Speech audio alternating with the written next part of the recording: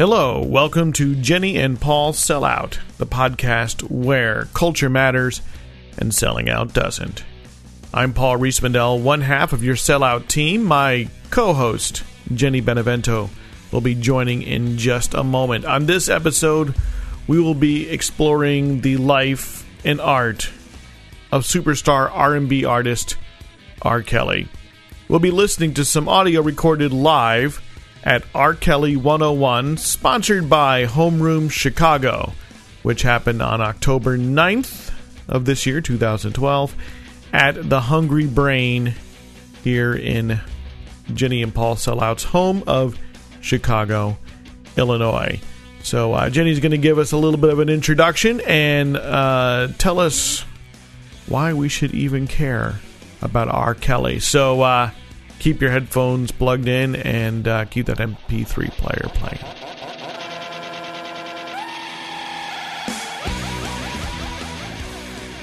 Hey, Jenny. Hey, Paul. So you did this thing called Homeroom. Is it right? Yeah, Homeroom Chicago is a Chicago organization. They do semesters of talks in a bar that are just 101 sort of informative lectures. About popular culture topics. It could be actually anything. I think they've done physics type topics. They've done metal in general. I was involved in their Insane Clown Posse one, obviously. But yeah, just a variety of topics. And you were you were part of the one, and we'll hear some of this on this episode, about R. Kelly. Yes, recently. So I'd like you to tell everyone what interested you in R. Kelly. Why would you want to know anything about this R&B pop singer who is from Chicago, where of course we are based? Yes. I think for me it was seeing Trapped in the Closet. Like, I liked his music previous to that. I would say not from this music's really great point of view, but these lyrics are hilarious and ridiculous. And specifically, I would be talking about Sex in the Kitchen, which is about having sex with a lady in the kitchen with a very, very thin metaphor tying the song together, or I Like the Crotch on You, which seems like one of the least sexy ways to say that you want to have sex with someone. So those sorts of songs. He has like a lot of extremely funny songs. He has like Sex Planet. Just any sort of metaphor that isn't really thought about as a sexual metaphor, he uses as a sexual metaphor. And so to me, those lyrics were just really funny. And then he came out with Trapped in the Closet, which is right now 23 episodes long, and it's 23 4 to 5 minute long songs. Some of them are much shorter than that, but and it's all the music video. Yeah, it's all a music video, but it's him just telling a story. It's not really good for its song content. I mean, I think no one would say that it is good for that. That's not just my personal opinion. It's like two chords. Yeah, I mean, it's actually just a story, and I mean, he calls it a hip opera. And I think that's actually pretty accurate. It's sort of a story told all in music from, and there's 20 characters. There's an insane number of characters. And at the event, someone did talk about how its relation to Wagner and sort of how similar it was. And I think that was a really great point. It is very similar to, like, opera, but it's this person from the inner city of Chicago who can't read, who... does have some schooling in opera, but you would not expect to be an opera fan writing sort of a street, urban, crime-based hip opera. So it's sort of the complexity and the maybe surface contradictions that kind of drew you in to learn more. Yeah, the ability to make this extreme project that's so single-minded and focused, in sort of genius sort of way. But also at the same time be like, did you really just talk about a midget? Like, you've done this huge project and, like, you're going to blow that line on a midget? Like, what? So people will learn more as they listen to the audio from this session held at a bar called the Hungry Brain here in Chicago. And we'll hear a little bit about from someone who went to high school briefly with R. Kelly as well. You'll talk more about his sort of artistic growth. And we'll hear from somebody who was on the set of Trapped in the Closet doing craft services and giving a little background there. and a little bit about from a musicologist, providing a little bit of analysis from that standpoint, looking at it as a piece of musical art, and especially comparing it again to opera, to Wagner. So you can all learn more about R. Kelly if you didn't already know him and weren't already familiar. And I do understand, I just saw an advertisement on IFC that a bunch of new segments of Trapped in the Closet are going into production, or are in production. And one of our listeners actually wrote us, Nicole, to say that, they're coming out pretty soon, I guess. They're already in production, so they should be finished fairly soon in this year, I think. So he started out, he produced the first five, and then the independent film channel, IFC, stepped in to help him produce the next 19. Yeah, they premiered on IFC. So, and IFC's discussion of it is sort of like, he's this, what IFC is all about is giving money to these auteurs who are like single-mindedly doing something totally bizarre. And so, I mean, I think it fits right in line with IFC's sort of mission statement. Well, set your TiVos, set your PVRs so you can catch it. We'll have to do a follow-up after these episodes drop. Yeah. But for now, you're going to learn more about R. Kelly.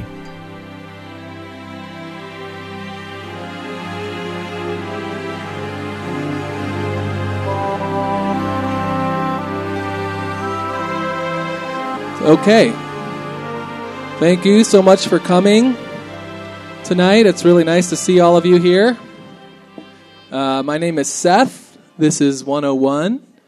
And I really am delighted to see so many people here interested in our topic. Is that funny? It's brought to you by a nonprofit called Homeroom that I work with. I am going to host the evening tonight, and along with the great Fred Sasaki, I program this series, and we do it occasionally here at the wonderful Hungry Brain. So our first presenter is Jake Austin, who is someone that has met R. Kelly personally. If you don't know Jake, you probably do know something of his work. He's a lifelong Chicagoan. For 20 years, he's been running Rocktober magazine. For almost as long, he's been running Chick-A-Go-Go, one of the best shows, local shows on TV. He was in a high school choir. Is that right, Jake, with Robert Kelly? So he's going to come up and shortly tell us a story about that. So it kind of is based a little bit on this photo that we're going to have. And Jake, you can tell us what's going on here and take it away. So help me welcome Jake to the stage. Thank you. I appreciate that.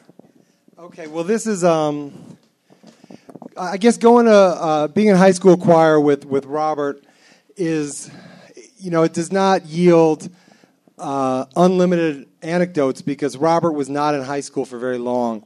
We both attended Kenwood Academy in Hyde Park, and in the 80s, Kenwood was one of the few Chicago public schools where you were required to read to be in the school. And Robert has a learning disorder, which has kind of been ambiguously, he hasn't really had a doctor explain it, but he can't read, but he can kind of think in music. And he had, kind of a unique situation in high school where he didn't really go to any classes except choir. And our choir director kind of had made an arrangement to make that happen. This is, I think, the 1986 Christmas episode of the Vernon Jarrett television show. Vernon Jarrett was a black journalist in Chicago. He always had an ascot on. He is the father-in-law of Valerie Jarrett, who works for the president. And so this is Mayor Washington. This is Robert, looking really good while he's singing. This is me looking really bad while I'm singing.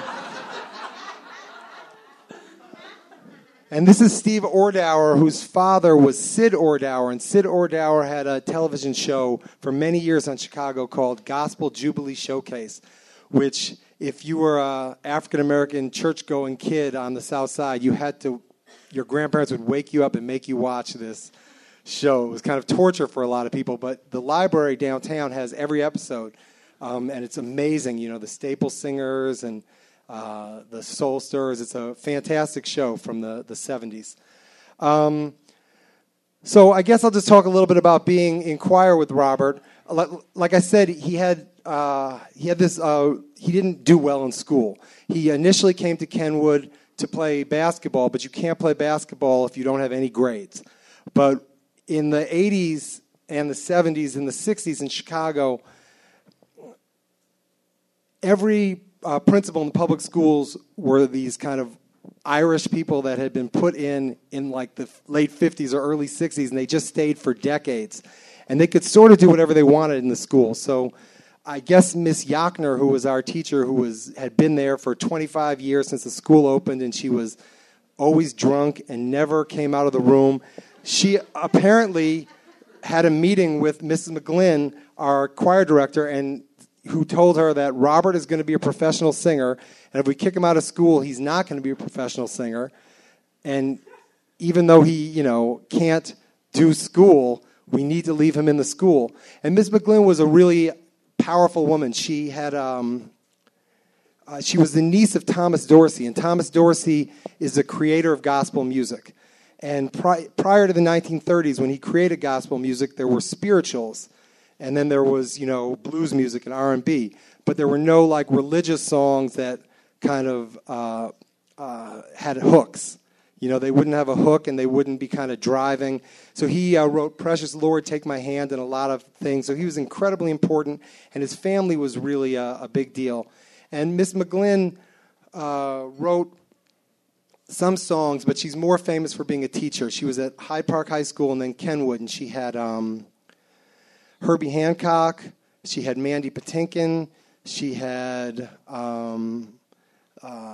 Chaka Khan, who we were not allowed to mention her name, something about her lifestyle, and you couldn't say her, don't talk about her or her sister. You mentioned her name, Miss McGlynn would start yelling. You weren't allowed to talk about her. She had a lot of gospel singers. Jonita Lattimore, who just did a big concert downtown this summer. So she actually produced there's not a lot of African-American opera singers, and she produced a number of them that are still working. So she was really something. She was very scary. She had bizarre fat ankles, and she was, and she would make you sing. It was like she could. I'm not a good singer, and she would get you up there, and she would kind of grab your stomach and tell you could sing a note, and then you would sing a note that you couldn't sing. She was really good, and she gave Robert a lot of attention. And really trained him. He can't read music, he can't do this, he can't do that, but he has done, all kinds of things, and it probably helped that he had this woman who really believed in him and could teach opera, and could teach all these things. So, as I said, there's not going to be a lot of real anecdotes because we weren't together that much. He was only in school for choir class for a year and a few months. But he had this arrangement, and he was allowed to come back to school every year for not only to sometimes hang out in choir, but he also was in the Christmas show every year, even though he had been, expelled. He was expelled in 1984, but he was in the Christmas show 85, 86, 87. And he had a signature song. He had this one signature song that everybody knew he was going to sing. I've never heard it anywhere else. Maybe it's famous, but I've never heard it anywhere else. It's a really good song, and it was his song, and it would be really exciting. And I imagine they were telling Miss McGlynn he can't be in the show this year because he's not a student and he's been expelled, but every year they'd let him. And then one year, Miss McGlynn says that I'm going to sing the song, which is absolutely ridiculous. I'm not a soloist. I'm not that good a singer. When we sang, we once did 2 shows a night, our choir, for 2 weeks at the Andy Williams Christmas show, the late Andy Williams. And I was supposed to just, at some point they said, just move your mouth. Stop singing. You're ruining the Andy Williams Christmas show. And I got mono for not sleeping for 2 weeks, and I didn't even get to sing. But that was okay. It was really exciting to be in the Andy Williams Christmas show. I learned a lot. But I also learned something from Robert, because when Miss McGlynn said, I'm going to get to sing the Christmas song, she said, okay, here's what we're going to do. You and Robert go off into the next room, and Robert's going to teach you how to sing this song. Robert is going to train you. So probably, if it was twice, I'd be surprised. It was probably one session. We go into the guitar room just by ourselves, and Robert is going to teach me to sing this song.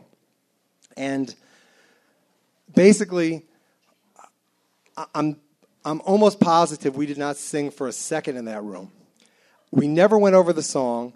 He never told me how to sing, and he never gave me any vocal cues or any tips. He did one thing. He had one bit of advice. I can't imagine how we took 40 minutes, like what we talked about. If we did it twice, I'm baffled. But I'm pretty sure it was only one time, and I don't know why it took 40 minutes. But he had one piece of advice that he told me was the most important advice. If you want to be a successful singer, there is one thing you have to do to be an important, to really get over on stage and to be successful. There's one thing you have to do, and this is his advice. He said, if you want to be successful, if you want to do this right, if you want to deliver this song, you have to be like Bing Crosby. So I asked, what do you mean to be like Bing Crosby? He said, look, the key to doing that, the key to being like Bing Crosby, the key to success is that you have to walk when you sing.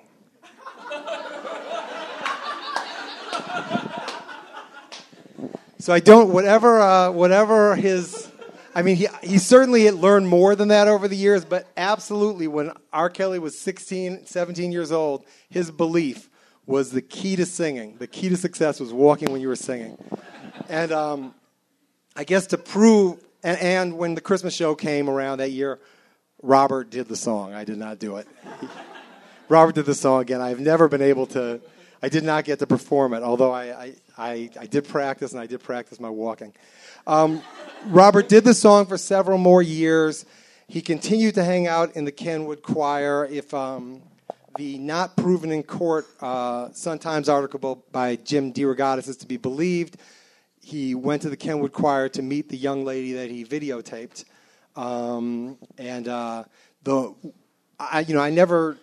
I try and give everybody the benefit of the doubt. I don't know what's true, but the one thing in the report, in the Sun-Times kind of initial report on this video that upset me more than anything was that he would go to the Kenwood Choir and he would tell the girls, you just have to drop out of school.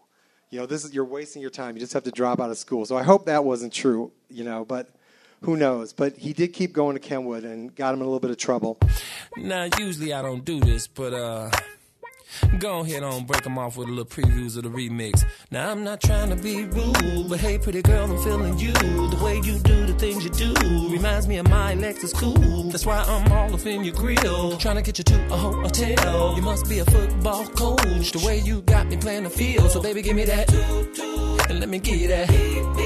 Running her hands through my fro, bouncing on 24s. Why they say I'm on the radio? It's the remix to Ignition, hot and fresh out the kitchen. This is going to come out as a podcast later, and our next presenter has generously offered to answer questions that are tweeted to what's your Twitter handle, Jenny? JENNYBENTO. Okay. And she will answer them up to 20 years in the future from now.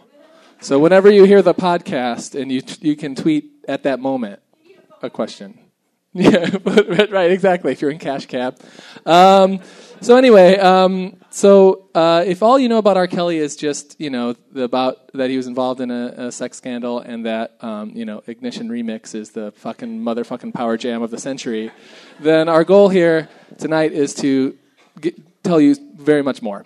So and that's why we asked one of our favorite presenters, Jenny, to be here, because Jenny is a really smart lady. She's a librarian. She's a taxonomist, right? And she presents on all sorts of different kinds of topics, from precious moments to the Insane Clown Posse and Juggalos. She's talked about Juggalos and branding at South by Southwest, as well as on this very stage back in 2010, maybe that was. She's, she says a lot of smart stuff all the time. So you should go to her blog, which is at jenny.org.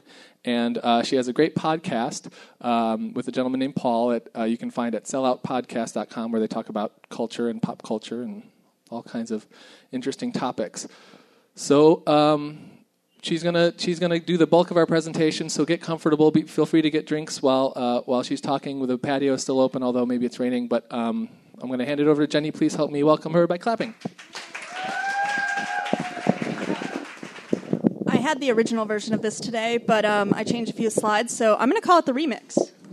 Because R. Kelly's so fond of the remix. So, as Jake said, and Seth said, there's been a lot of recent interest in R. Kelly, not only because of his trial and because he's awesome, and Ignition Remix is awesome, but because he wrote this autobiography, despite being illiterate.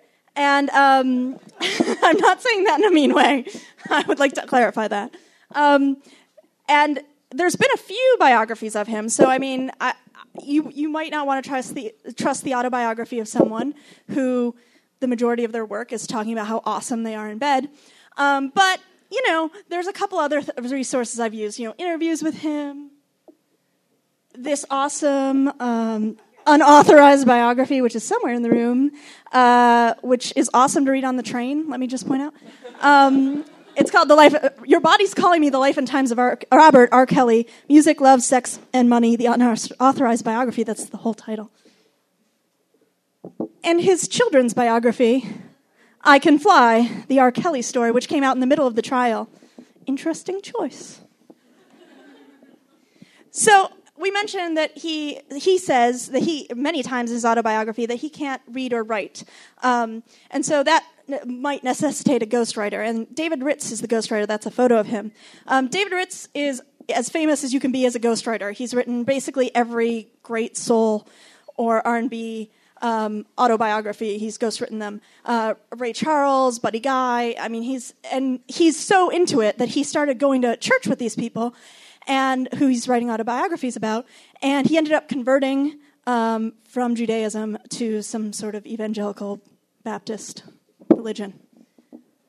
So, as I said, there might be a credibility issue with an autobiography, but what Ritz is telling you is that he tapes everything and then he writes in their voice. So he's done Cornel West, he's done Buddy Guy.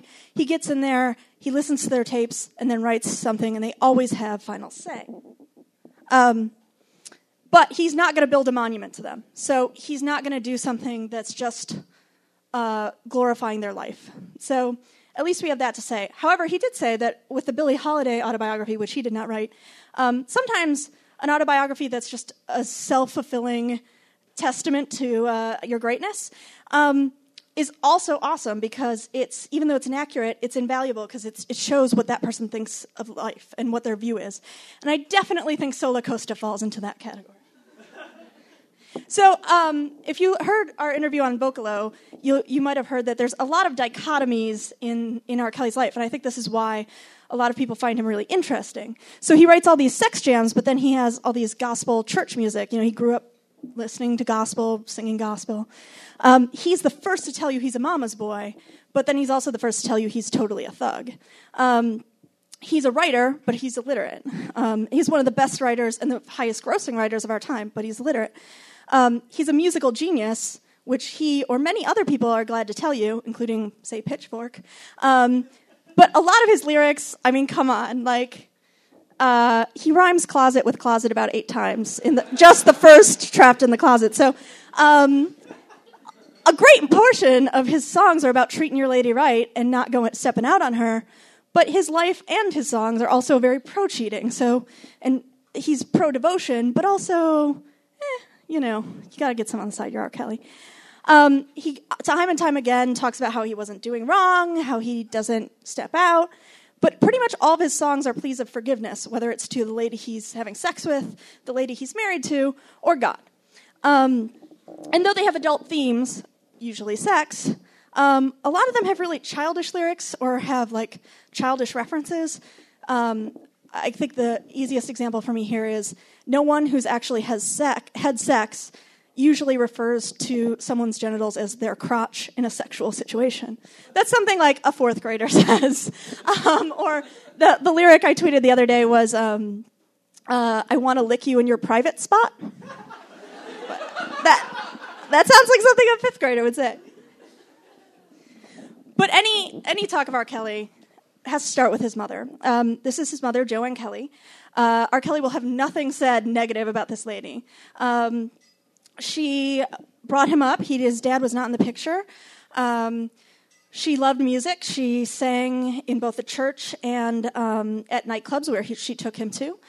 She emphasized how great he was at music, how he was going to be a star. There was always positivity coming from her. She also took him to church, where he sang as well, as Jake attested to the choir as well. And he talks about her, the musical influences she introduced him to. And, those are, you probably can't see this in this light, but Billie Holiday, Dinah Washington, Aretha, Frankie Lyman, the Jackson 5. He said she had no prejudices when it came to music. So he got a real education, maybe not in Kenwood, but around his mom. He also got a different kind of education at home. His mom he will admit, was a drinker. She had sort of an abusive relationship with her husband, Lucius, his stepfather. Keep that in mind when you watch Trapped in the Closet, because Lucius is the pimp. There's been some talk that his house growing up was a brothel. He doesn't really expressly talk about that in his version of the story, but he does say there were lots of women hanging around while his mom was at work, usually in states of undress, which she wouldn't have been okay with. And they often made him do sexual things. They made him take photos of them having sex with guys, and one of them, at least starting at the age of 8, fellated him forcibly. And generally, just there was a lot of really inappropriate sexual behavior around the house. Now, I'm no psychiatrist, but if you've listened to one episode of Dr. Drew, you can see where this path leads, right? He says, growing up in the hood, the number one rule was don't snitch, don't tell, like learning 2 + 2 = 4. So the idea that all these things were happening and he didn't feel he could tell anyone, so he started keeping a lot of secrets. There were times I had to get out of my house. There was just too much noise, screaming, arguing. There was too many people having sex. A lot of people come from bad homes. I don't think there were just too many people having sex is usually an average description of them. And there was a guy around the neighborhood who also was molesting kids, and he told on them. And I think that's an interesting point. He didn't tell on the women who were molesting him or treating him inappropriately, though he knew they were inappropriate. But he did tell on the guy who tried. And I think that comes up a lot in his music, that, ladies doing things are okay, but gay stuff, no homo. He says as a kid, he kept a lot of secrets. Some of them were terrible, some of them were beautiful, some were both. There were so many secrets stuffed into my imaginary box, I was running out of room. Again, Dr. Drew time. And I think secrets are, first of all, the foundation of Trapped in the Closet, if not his other songs. It's all about doing stuff you don't want other people to know about, and because you're not telling other people, they're doing stuff that they're not telling you, and cheating, etc. So he learned hiding your secrets. 2 of his hits, Trapped in the Closet and The Down Low, usually these are terms associated with being gay. I'm sure R. Kelly knows this, and I don't think R. Kelly is gay. I am not implying that, but it's interesting to me that he's using these terms that are traditionally kind of verboten in a hip-hop sense, for sort of men and women hooking up outside of the proper channels. Obviously, at home, he's learning to hide his secrets. He has a lot of characters based on his family in Trapped in the Closet. This is Pimp Lucius. I mentioned his stepdad is named Lucius. And I think that leads to sort of the idea, again, that perhaps he grew up in a brothel. Also, Pimp Lucius stutters, as you'll see, and R. Kelly's uncle stuttered a lot, and he has a huge influence on R. Kelly's life. So the 2 major male figures in his life are combined into this character, Pimp Lucius. That's interesting.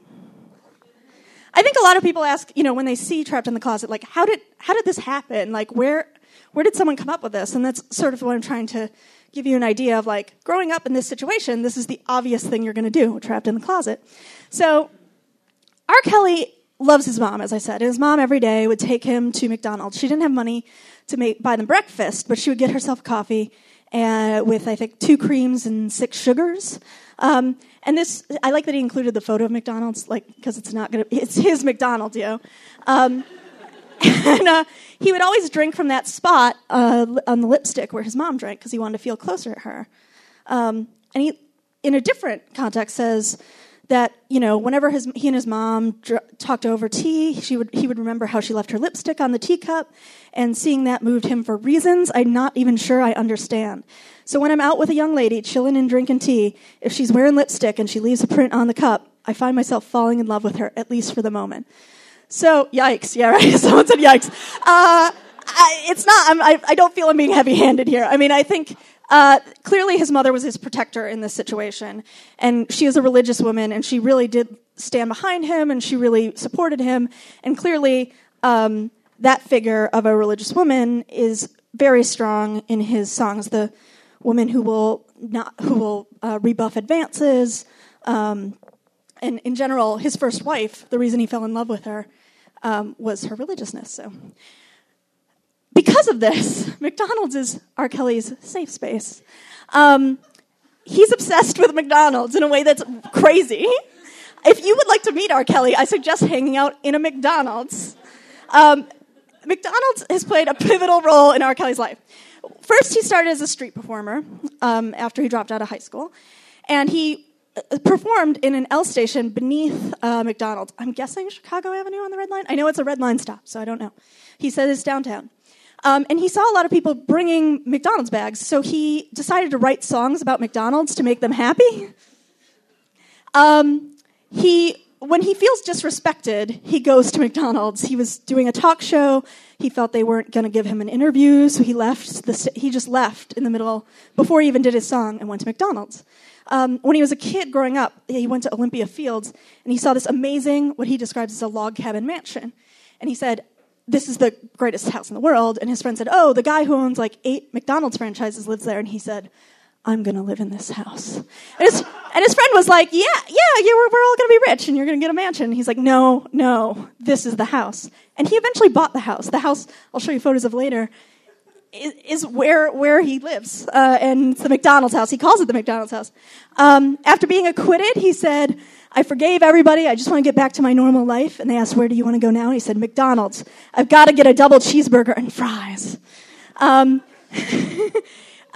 He was doing concerts with Jay-Z, and he was really frustrated by them. He felt Jay-Z was, he had a tiff with Jay-Z. So he left in the middle and went to a McDonald's. He just walked off stage and went to a McDonald's and worked at the drive-thru for 3 hours. It's actually, this is from the Smoking Gun. It's in the report. It's part of like Jay-Z's suing the legal papers. While his children are born. So R. Kelly and God had a talk, and that's how he describes it. And God has told him that you should not be there during the birth of your children because, ew, vaginas.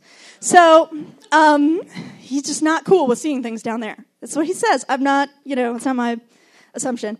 So he hung out at the Rock and Roll McDonald's while all 3 of his children were born. He didn't even stay in the hospital. He went and ordered a coffee with 2 creamers and 6 sugars. So obviously McDonald's is his mom to him. It's his place of comfort. Jake talked about Miss McClin. He calls her a second mother. There are these 3 women who I feel like taught R. Kelly something in his childhood that really affects his music. Obviously, Miss McClin taught him everything. He taught him gospel music, opera music, really rallied behind him. But he tells this story in the book about how loving his mother was, that she was super jealous of Miss McClin and didn't want him to hang out with her. And this is a woman who's championing her son's career, and she's also saying, oh, this person who can get him there, I don't want you to hang out with him. And R. Kelly interprets this as love. He says, this jealousy was, it was my mom proving that she wanted to be with me and I was hers. And so I think that jealousy, that cheating, that clearly shows up all over his music. When he was a really young kid, he was about 5, he had a girlfriend named Lulu, and they had a playhouse, and he describes it as puppy love, but he also describes it as she's the kind of person, it was the kind of relationship that people who get married 20 years later say, we just knew when we were 5, and he watches her die in a river, and he feels it's his fault. And I think that sort of idea that he's always trying to get back to that childhood relationship that, like, he could have prevented, that sort of love that you had, that puppy love you have at 5. I think that really explains a lot of those metaphors he uses, and sort of a lot of the other childish stuff in his life. We'll talk about it a little bit later. And then there's Chance. Chance and he were girlfriend and boyfriend in the teen years, and he thought he knew everything about sex. That's what he says. And then they were having sex, and he saw blood. And he thought she had injured him, he had injured her. He didn't know what happened. So he freaks out, and he leaves, and he goes to his sister, which I'd love to see that sort of, like, did he put on pants? What happened? And she explains, this girl's got her period, and he doesn't have sex again for 3 to 4 years at, 14. What? So, again, I think that's another one of those, adult women, icky vaginas, which is ironic if you're the number one singer of sex jams in the last 30 years, right? So after dropping out of high school, he starts, busking on the street, and then he becomes a stripper, and he treats this in the book really, casually, oh yeah, I just became a stripper at 18, and whatever. And then I just stopped because this pimp was telling me that I was stepping on his business, and whatever. And this never comes back, although he does have a song "Strip for You," which is sort of based on it. And this is only included because he stripped as Darth Vader. Which is awesome. So there's a lot of people trying to rally around his career. He goes on some TV shows. He tries to get a record deal. It falls through. He has a band. That doesn't really work out. And then he gets another band together, and they do a lot of coordinated dancing that he does. And they're a New Jack Swing band for all intents and purposes. You remember that? In 92? New Jack Swing. So all these people are telling him that, New Jack Swing's the thing. You have to have a New Jack Swing band. So though he has this soul and R&B background, he's like, all right, it's the thing. So they have this band. They break up after one album. And on tour, when they're in the band, he's like, I'm not going to do a group anymore. This is too much drama. I want to do all the stuff. I think a lot of people compare him to Prince in that way and other ways as well. But that idea that, he wants control of these things. He's this musical genius who has to control all these things. So on tour, he develops this song called 12 Play, which is, 4 times 3. He got the math somewhere, Jake. Yeah. So so it becomes this huge hit, and he is now obsessed with 12 Play. At least 3 of his albums, and maybe another one soon, will be named after 12 Play. It makes him very big. He starts to be a producer of other people, including Aaliyah. And her hit song, Age Ain't Nothing But a Number. Wow, that's, in retrospect, a really interesting song title. I like that he's skulking in the background, So he knows Aaliyah's uncle, and he produces her song, and this leads to a production career. And in his book especially, he'll say outright, I don't write, I don't read. I'm a genius at producing and writing songs for other people. So I think he really thinks that his genius lies there, and a lot of people agree. He ends up producing a ton of people. They get married when she's 15. It's all a misunderstanding. He won't talk about it now that she's dead, though. They have a lot in common, they said. A 27-year-old man and her have a ton in common. So maybe they're just friends. I don't know. So after all these sex jams, in 95, he comes out with R. Kelly, which is pretty much all a really religious-inspired album, which all these critics are really excited about because they're like, oh, he left all this misogynist stuff behind. Thank God. And then a lot of his fans don't like because they're like, what happened in the sex jams? So in the meantime, he does I Believe I Can Fly, which, who remembered that was from Space Jam? Okay, yeah, so this is great for him because he loves cartoons and he loves Looney Tunes. He ends up opening a Looney Tunes bar. He paints Looney Tunes on all the walls in his house. On his basketball court, he has them in the background as his audience. And it ends up coming out on R, which is a double album. It's one of the only that he's had other people help produce, and it's to this day his best-selling album. TP2. So he puts out, TP2.com, Seth would like me to announce, which I went to that website today and it's not taken, so I really think you should go out and get that. Why? I don't understand. Space Jam still has a website. So obviously, this is, again, he goes back to the sex jams, critics, a little sad. And, he's always wanted to do an album with a rapper, and he talked to Tupac about it, he talked to Biggie about it. Wow, that record's not really good. So he hangs out with Jay-Z, and they decide they are going to do a powerhouse album together. And they get really behind it, and the week before it's supposed to come, or a couple weeks before it's supposed to come out, it both gets leaked, and R. Kelly is involved in this sex scandal in 2002. So Jay-Z is no longer very jazzed about this whole situation.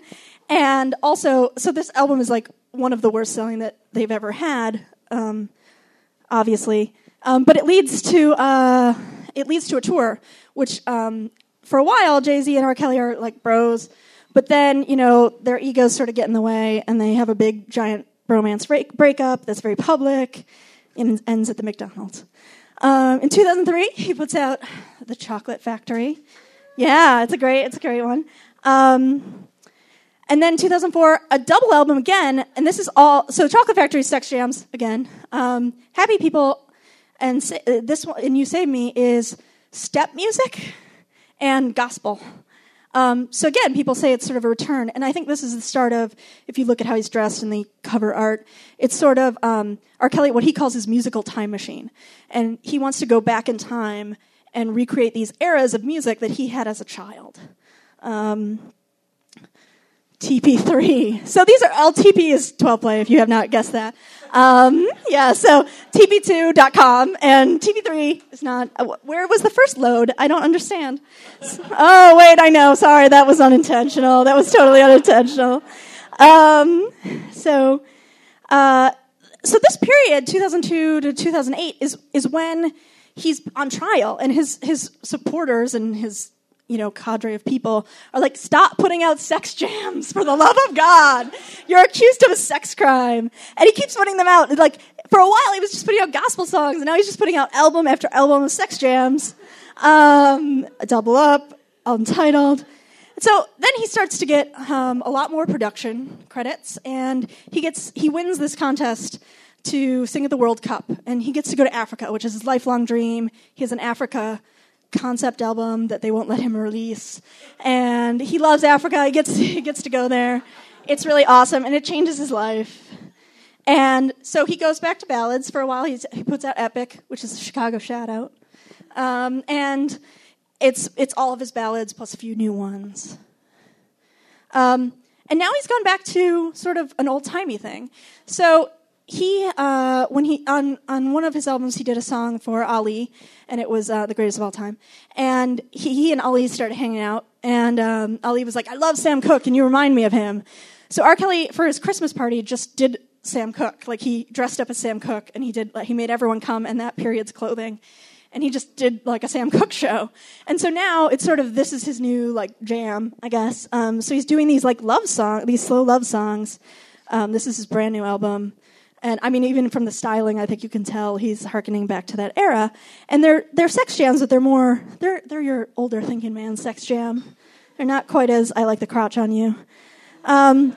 But of course, like a lot of his hits, I mean, You Are Not Alone by Michael Jackson is by him. Yeah, the Batman and Robin soundtrack, Celine Dion, which Whitney Houston, the Life soundtrack with Wyclef Jean.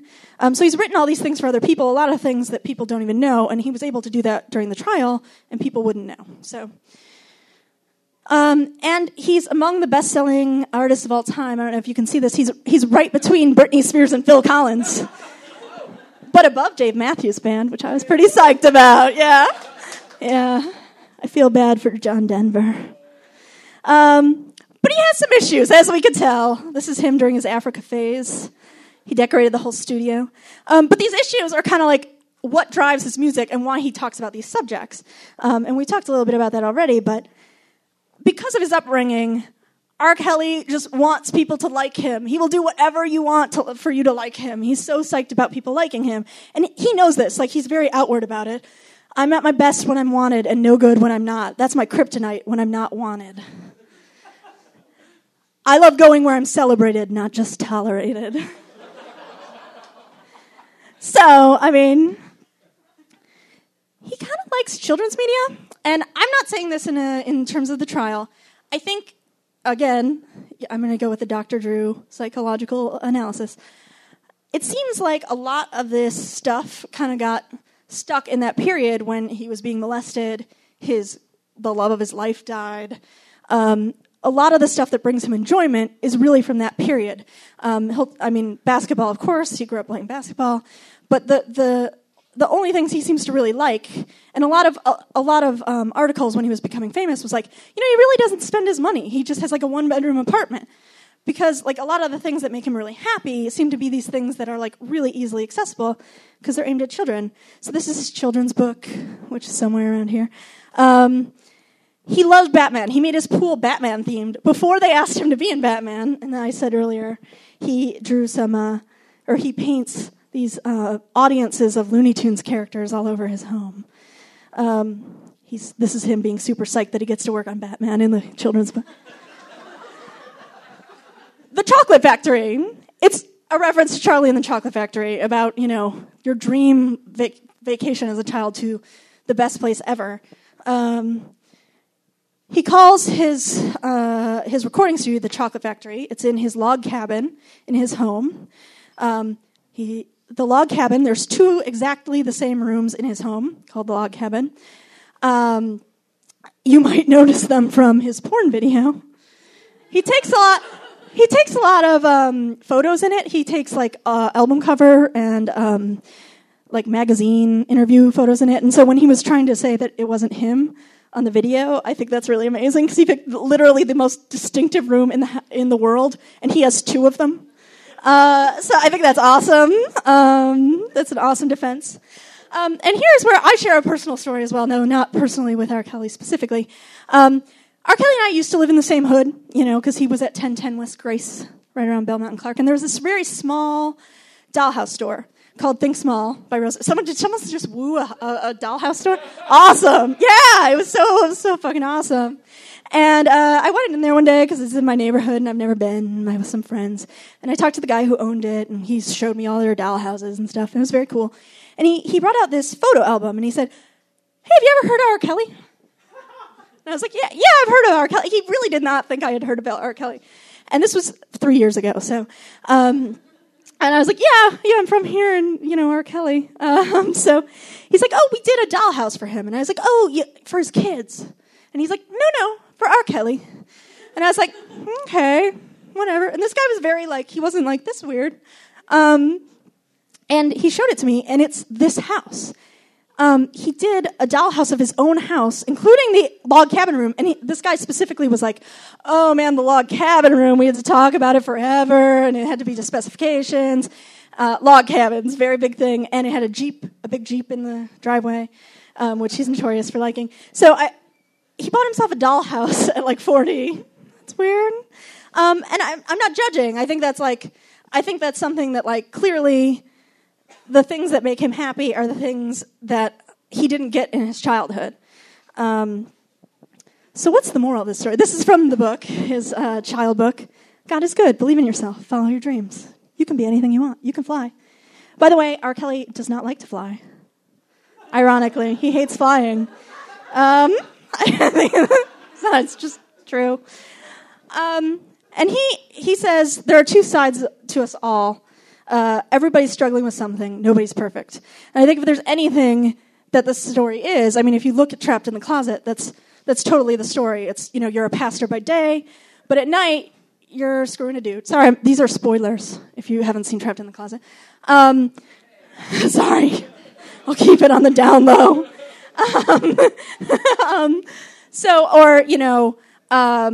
You could be the greatest, most religious person, but, we're all struggling with something. And a lot of stars, they have sad childhoods and they feed that with drugs or alcohol. And I think it's pretty clear what R. Kelly's vice is. Whether the age notwithstanding, I think his whole career is based on fulfilling the thing that destroys him. It's sex jams. And and so all of his stories tend toward people who are great being destroyed by this sexual infidelity they had, and trying to prove that there's 2 sides to all of us. All of us might be in church, but we all are having dirty sex behind closed doors. He grew up with pimping on one hand, but also with going to church every weekend. And And, he deals with cheating in his own life and sees it all around him, but he also feels like devotion devotion to his mother especially, was the only thing that made any difference in his life. So these are like the dichotomies, again, that, he sort of grew up with, and he presents in these songs and in Trapped in the Closet.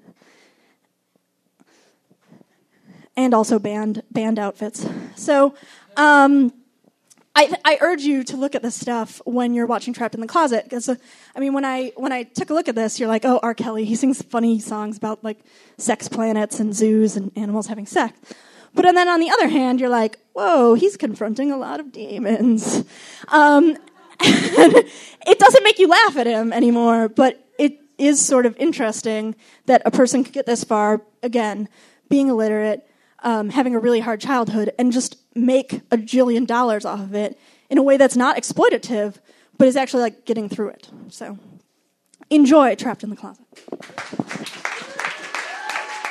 Hey there, you've reached the halfway point of Jenny and Paul Sell Out. We're now in episode 12, and this one's all about R. Kelly. You've been listening to audio from Homeroom 101, all about R. Kelly, which happened at the Hungry Brain in Chicago in October of 2012. My co-host, Jenny Benevento, who's here with me, was one of the speakers who we've just heard. And Jenny, I wanted you to fill in a couple details here, because I think you could take for granted that your audience there at the Hungry Brain knows a bit more about R. Kelly, and anyone who would show up would know more of his background. But you made mention to, and there were references to, a trial. Sure. I think also in Chicago it was kind of an unavoidable thing to see on the news.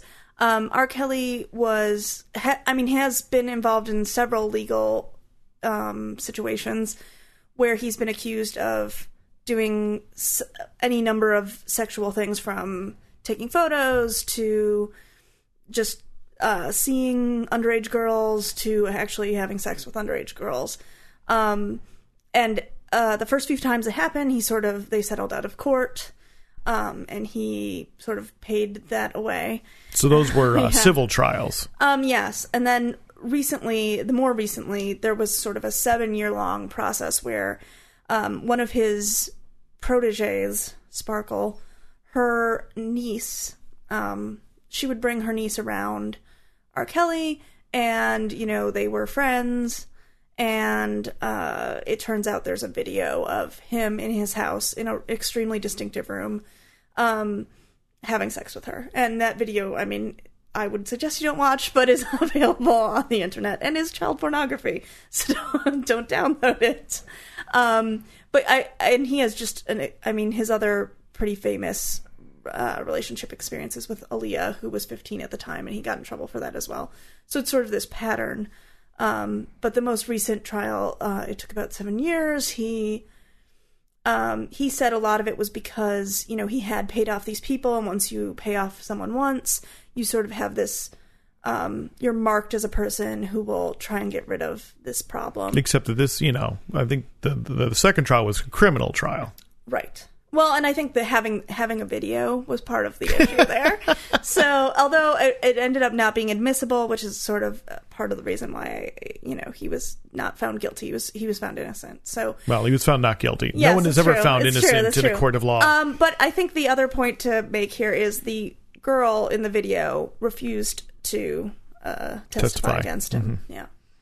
And so this was a fairly spectacular trial, in some ways for Chicago, on the order of like OJ. Yeah, and he even claims that it's not him in the video, which is just a crazy thing. That it's weird and doctored, which the FBI clearly stated it wasn't.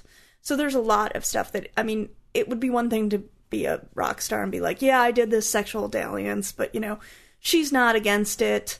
Yeah, she was underage, but, no one had a bad time. But that was not the route he took. It was, that's not me. There's no video. That video's not true.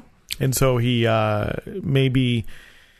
so he's free. He's free. He's found not guilty, but definitely that cloud hangs over him, I think, in a lot of people's minds. Yeah, I think even if you look at reviews online of his stuff, a lot of people say, I won't ever buy anything by him again. But for the most part, it really hasn't hurt him financially or professionally. Yeah. All right, the many complex sides of R. Kelly. But we'll have to tell you, of course, here at the Half Point that you can go to our website to learn more. We have show notes, and Jenny will give you many more reference points to learn more about the life of R. Kelly. Go to selloutpodcast.com and go to our Facebook page. We're up to over 70 likes now. Woo-hoo. We could use a few more. Tell your friends to like us because you're supposed to. And if you like us, then your friends will see that on your feed, Well, and that's then right. maybe they'll like us. Exactly. Too. So it's facebook.com/ Yes. Are we? What are we? Sellout Podcast? Yes. I should know this. Yeah. By now. It's actually on your computer right It's on behind my you. computer right behind me. Sellout Podcast. Facebook.com/ Sellout Podcast. And of course, we've been asking people to go to iTunes and rate us, give us some stars, and it's even better if you write a review. Because that seems to work in the magic Jobsian universe to push you towards the top of search results when people are looking for new podcasts to listen to. Like R. Kelly, we just want people to like us. We just want people to like us here at Jenny and Paul Sellout. Now we'll go back and learn more about R. Kelly. Now the midget begins to wake up, 'cause he fainted from all the madness. See 3 guns pointed around the room. He stands and says, I have nothing to do with this. Then I said, hold up, you look familiar. Do I know you from somewhere? And he said, man, I get around. You might know my face from here, there. Then James says, take a good look, 'cause you might not ever see his face again. Twan says, man, what the hell is that smell? Somebody done broke wind. And then Bridget starts crying while she's looking around. I said, I'm sure we can work this out. We're going to focus on that piece of work, Trapped in the Closet. I think we can all agree that there's nothing else like it in terms of things that we've seen. And so what we're going to do is we're going to have someone who worked on the set just talk a little bit about what her experiences and what she saw and what it was like. And then we're going to have a writer and musician talk a little bit about his thoughts on the work, and then we're going to watch it. Christy Lemaster is one of the greatest people in Chicago. She's a filmmaker, she's a sculptor, an artist, but she's, more than anything else is sort of a community builder. She does really great work at this space called The Nightingale on Milwaukee, where she shows the best of sort of local cinema and micro cinema and things that you can't find anywhere else. And she's been doing it for years, and if you haven't been there, you really owe yourself a trip down there. It's a real treat. She has a screening this Friday, and I already forgot the title, Feminine Recall, and it features work by all women who are involved in activism of some kind, and I've been to so many screenings there, and I've never regretted a single one. They've all been a real treat. So she doesn't know exactly when it was or what episode it is. I think it's between 19 and 21. We've nailed it down. So it's going to be later that we'll see this. But she was on the set of Trapped in the Closet as a craft service worker, and she's going to tell you about it now. So please give a warm welcome to Christy Lemaster. Thank you, Christy. Thanks, Seth. So hi, I'm Christy, and I somehow found myself working craft services for Trapped in the Closet. A friend who was a regular PA called me. She had to go out of town, and she was like, can you please fill in for me? This gig, it's really important. She never mentioned, this is R. Kelly. This is Trapped in the Closet. She just told me to go to get picked up by a woman she was working with to drive to a warehouse near Midway. And when I walked in, it was a bustle. And craft services is this really strange thing to do on a film shoot because you're not on set very much, but everybody comes through because everybody wants gummy bears. Right. So I sort of saw everybody throughout the course of the day and a couple of days, and including R. Kelly's daughter and R. Kelly himself. And I'm just going to tell you guys like some things of note that happened that were funny or interesting to me. So R. Kelly had a daughter, and she had entourage. And R. Kelly's daughter was hilarious and totally fun to hang out with, and she was on a pomegranate fetish, which meant that like I had to pound out pomegranate seeds for her probably like 7 times over the course of the 2 days. And so, but it takes a long time. And so I would be pounding out pomegranates and she would be sitting waiting and we would talk. And I said, hey, what's your favorite movie? And she said, Trapped in the Closet. She's like 10. And I was like, have you really seen Trapped in the Closet? And she's like, no, my favorite movie is Dreamgirls. And Dreamgirls was not out yet. So I was like, that's cool. And so we sang some Dreamgirls songs together. And she had like these really well-dressed, like really put-together women. That one was her tutor, one was like sort of a babysitter of some kind. And they would come in and we would all sing Dreamgirls together. And I shouldn't sing Dreamgirls ever, but they were nice about it. And so that happened. And then at one point, when the shoot started, we all went on to set. And set is this like super hectic place. There's like all these cameras. There's all these people walking around. And all of a sudden, R. Kelly stands on a chair and everybody gets really quiet. And he says this really poignant and sort of long prayer over the whole shoot. And I'm thinking, we're praying over Trapped in the Closet. And I, again, had walked in sort of blind. I didn't really know what was going on. But there are like all these large Italian men, and they are on set, and they're in costume. And if you think it's weird to watch R. Kelly's voice come out of people that aren't R. Kelly on the video, you should see it live. It's amazing. So the song is just playing constantly. It's like for hours at a time. It's like you're humming it when you don't know you're humming it. It's pervasive. So R. Kelly really likes turkey burgers. And so our main mode of communication became about turkey burgers. And I brought it, he requested a turkey burger. He likes them a certain way. I like grilled it up. I brought it out to set. And I don't typically work craft services, so I didn't know that you're supposed to cover everything you bring onto set because things could fall. And this producer, PA person just like reams me a new one for bringing the turkey burger to R. Kelly without a cover. And R. Kelly comes like walking from across the set. And he's like, no. It's okay. And he looks at me and he puts his hand on the chest of the man that's like tearing me a new one. And he's like, you make a damn fine turkey burger.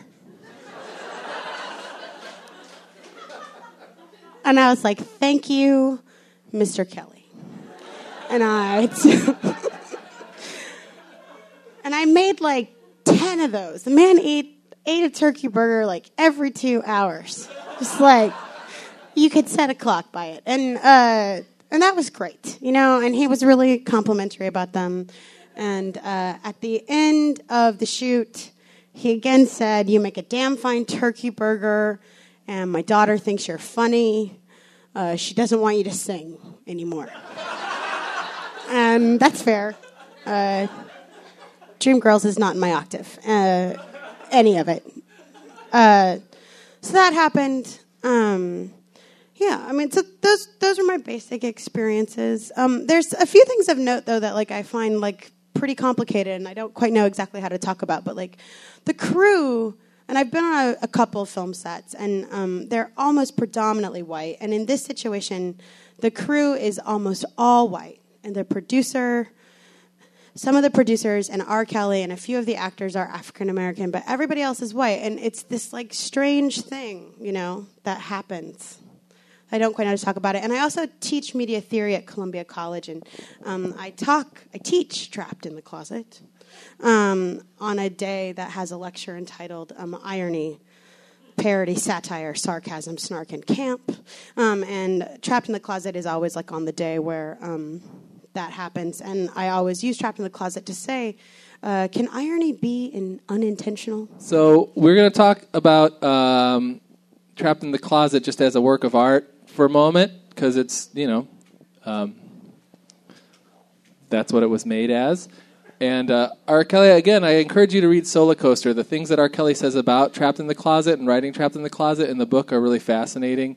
And he sort of talks about just like, you know, the question, Jake, that you had about the improvisation, like he talks about the writing process of it as being kind of improvisational, like based a lot on rhyme. So he's like, I had this idea for a character named Bridget, and then I knew right away there had to be a midget in it, like because it rhymed. So he says he describes like following the rhymes to find the story and things like that.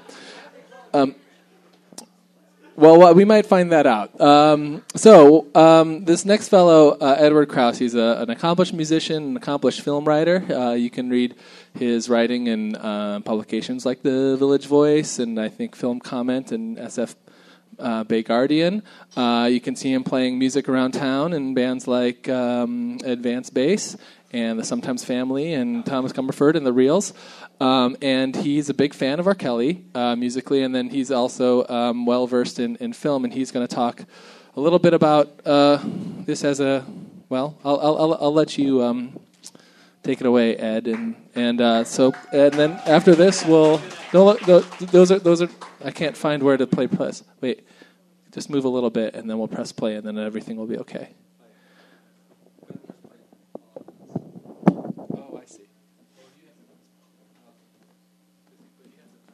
I'm going to explain what's happening right now. I'm not actually lecturing. These are the voices of certain historical figures.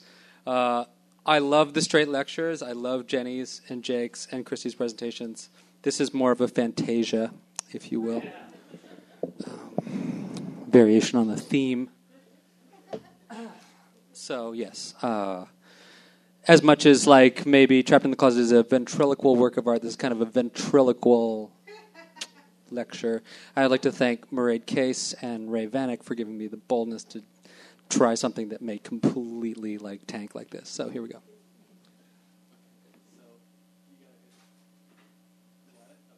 We got it? All right. It's 4 a.m. and Kel's cell phone sounds like screaming. He looks down at the display and it says, "Our Wags." He thinks for sure that it must be the sad foster home kid from The Wire. So he sits up in silk sheets of a high thread count, lights up a stogie, says, "What up, dog?" Voice on the line says, "Mine hair." And Kelly said, "Whose hair? I just got mine braided." Next slide. And the voice again says, "Mine hair." And Kel says, "You mean like a rabbit? Hair?" And suddenly Kels realizes 2 things. 1, the voice just said, "my man" in German. And 2, that he's dreaming and he can understand German. "Fire away, cuz," Kel says to him in German. The voice says, "Mine hair, I've come to you from 100 years in the past, and I'm about to holler at you about size." Kel says, "Well, I am black, handsome, rich, and blessed." He says, "No, not that kind of size." Wagner says, still in German, "Oh, sorry. I've seen what you're doing with R&B, hip-hop, opera, radical narration, outlandish gesture, and I'm feeling it, yo. Your art multiplies the priorities of a Viennese play about venereal disease with an early New Jack Swing classic, a.k.a. Rumors." Kel says, "Is that the tip you're on?" Suddenly this dude enters the room with a fly-ass hat on, looking like he's wearing pajamas. Wagner says, "For real, I think Trapped in the Closet is your Gesamtkunstwerk." Kel says, "Fuck that." Wagner says, "You know what that is, right?" Uh-oh. I didn't adjust the font. Kel says, "Sure. But can I ask you why?" Wagner pushes his Kangol back and says, "Mostly it's embedded in your crazy sense of scale. You've always had it. From that Hype Williams baby joint that quoted Citizen Kane. It's like when my ring cycle starts with a horny dwarf renouncing love and stealing the gold to make the ring after 3 mermaids don't fuck him, right? Little is the fuse for your ambition. How you set it off, your Gesamtkunstwerk. People never expect the midget." Kel says, "I remember that opera, but I don't remember why I do." And Wagner says, "Shit right you do. In your dreams and awake, you tap into a style that I started. When you wake up, you'll be saying Gesamtkunstwerk. It fits you like a spotless beige suit and tight-ass braids. A Gesamtkunstwerk combines as many of the arts as you can in order to purify all of them." So it's not like putting a bunch of parts together, Frankenstein style, like putting all the arts together, because that just sounds crazy. And Wagner says, it is crazy. No, it's about creating unity and as seamless a package that you can and keeping the audience guessing. And Kel says, "The package, I know. The only thing the audience knows in Trapped in the Closet is the package is big, destructive, and powerful." And Wagner says, "Same with the ring and the ring cycle. Gods want it, midgets want it, giants want it, country boys too." Kel says, "The work itself starts to exert the same power as its symbols, which are really just stands in. Once shit starts to get crazy, people want to know the rest of it. It's like, how do you make people put their asses down and watch a damn 15-hour opera, Wagner. And Wagner says, same as you do, intoxicates them with the shit that they shouldn't be put together but that works. Spooky serial, soap operas, film noir, cartoon logic, but most of all, a seductive groove. And Wagner was really tweaking now. Sex and music, one comes into the other. Sex sells the music, Tristan and Isolde, giants taking away a god's sister-in-law as payment for a castle, brother and sister humping each other. Now you speak my language, Kell says. Wagner says, speaking, I invented your language, motherfucker. It's like that old Albert Brooks joke about how the first dress rehearsal of Bolero, the viola section immediately began masturbating at the sound of it. You can't resist. Believe. Then a voice comes from the closet.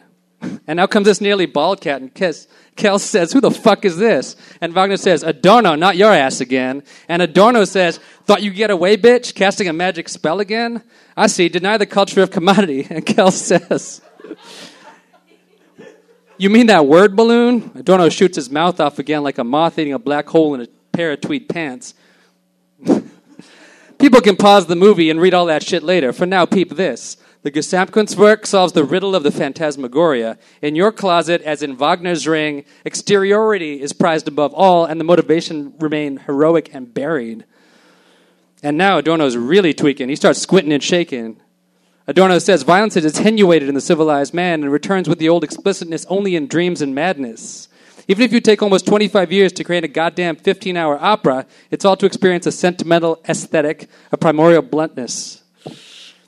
Adorno steps up to Wagner and says to Wagner, you know what? You died before you saw the real fruits of your art. Your music created the real total work of art of the 20th century, namely cinema.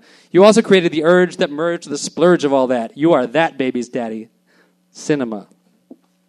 Wagner bugs out and says, I am not. Adorno says, everybody thinks you're the Hitler baby's daddy, too. Kells backs up and says, oh, no, you didn't. Wagner says, fuck you, the kid is not my son. Adorno says, you're right. It's not as pat as all that, but music is emotionally diverse as you can also be adapted as a cultural fetish object for war or love, atrocity, or affection. Kell says, damn right. Wags, our wags, couldn't control whether Hitler or Chuck Jones or anybody else used his music to affect people, just as I can't control whether people read Sylvester or Chuck or Rufus as an underlying gay confession or just a cat on the prowl. You heard Sylvester Wags, right? Sang like a motherfucker. Now Kell starts to scratch his head and looks at Wagner and said, that's where I first heard you, Wags. You wrote the music for that Kill the Rabbit cartoon. You saw Space Jam, right? Wagner says, I think so. Kell says, no, go to the 1996 website. It's still up. Wagner says, that did not fit with my original program. I detest that people think I just wrote songs rather than a cycle and an opera and a total work of art. Wagner unshrivels up his shriveled face. One thing I envy about you, Kells, is how in Trapped in the Closet, you're able to narrate your own narration, exerting that extra squirt of authorship in the commentary. That is mainly where your true art lies. You can see that's Kelly narrating himself, telling you to pause the movie. Kell says, well, Trapped in the Closet is all me, made with my hands and my feet and my loins and my heart. No musical hooks necessarily, all story, nothing but surprises. And Wagner says, one more thing. I'm here to give you the reward for your art. Oh, God. Wagner takes out a spear and says, it is upon this spear, the one that slew Siegfried, that the law of the Gesamtkunstwerk is written. And now your ass is grass. Kelly says, shit. Kells takes out his Beretta. Wagner says, yeah. Adorno says, Achtung. You know you were both failures. The Gesamtkunstwerk can never fully cover up the means of its production. You're both deluding yourselves. An extended atonal chord hangs in the air. Adorno closes his eyes and pictures his old teacher, Schoenberg. Someone, either Wagner or Kells, says, theory beats practice, bitch. Kells fires his Beretta. Wagner gouges the spear of Siegfried into Adorno, and Adorno says in German, to be continued. That's it.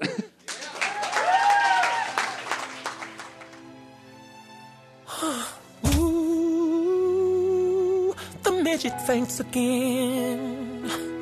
Watch one and Sylvester is tripping. The midget's the baby's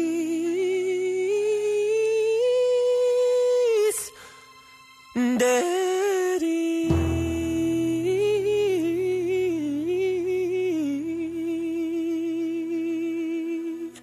Woo.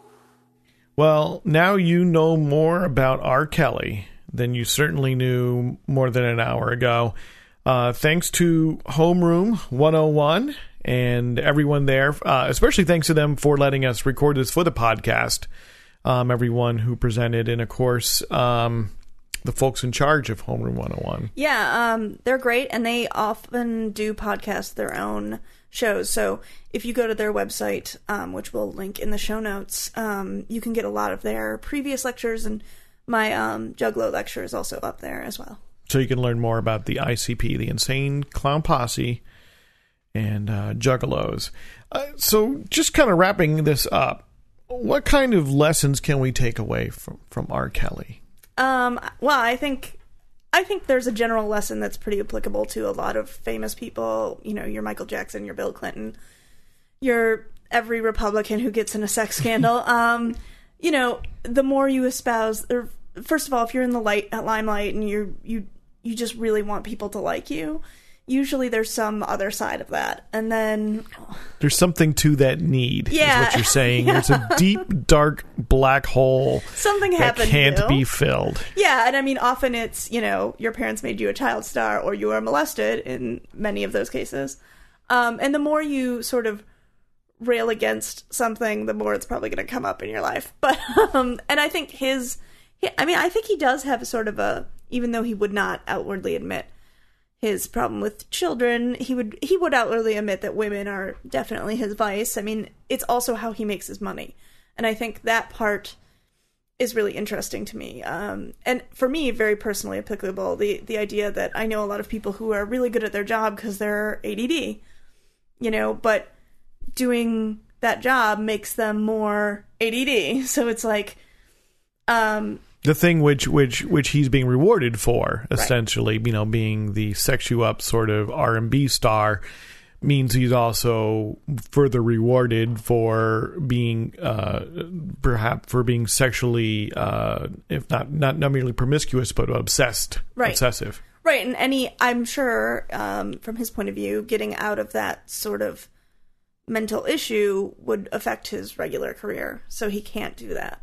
So I think for me, that's also an idea that is personally applicable to everyone. Just the idea of like, what's actually, you know, considering what your vices are, and if you've made a home for them in your life, or you're caught in a cycle which is reifying, right? Yeah. It's a feedback loop. Right. The more you do it, the more you're rewarded. So the more you do it.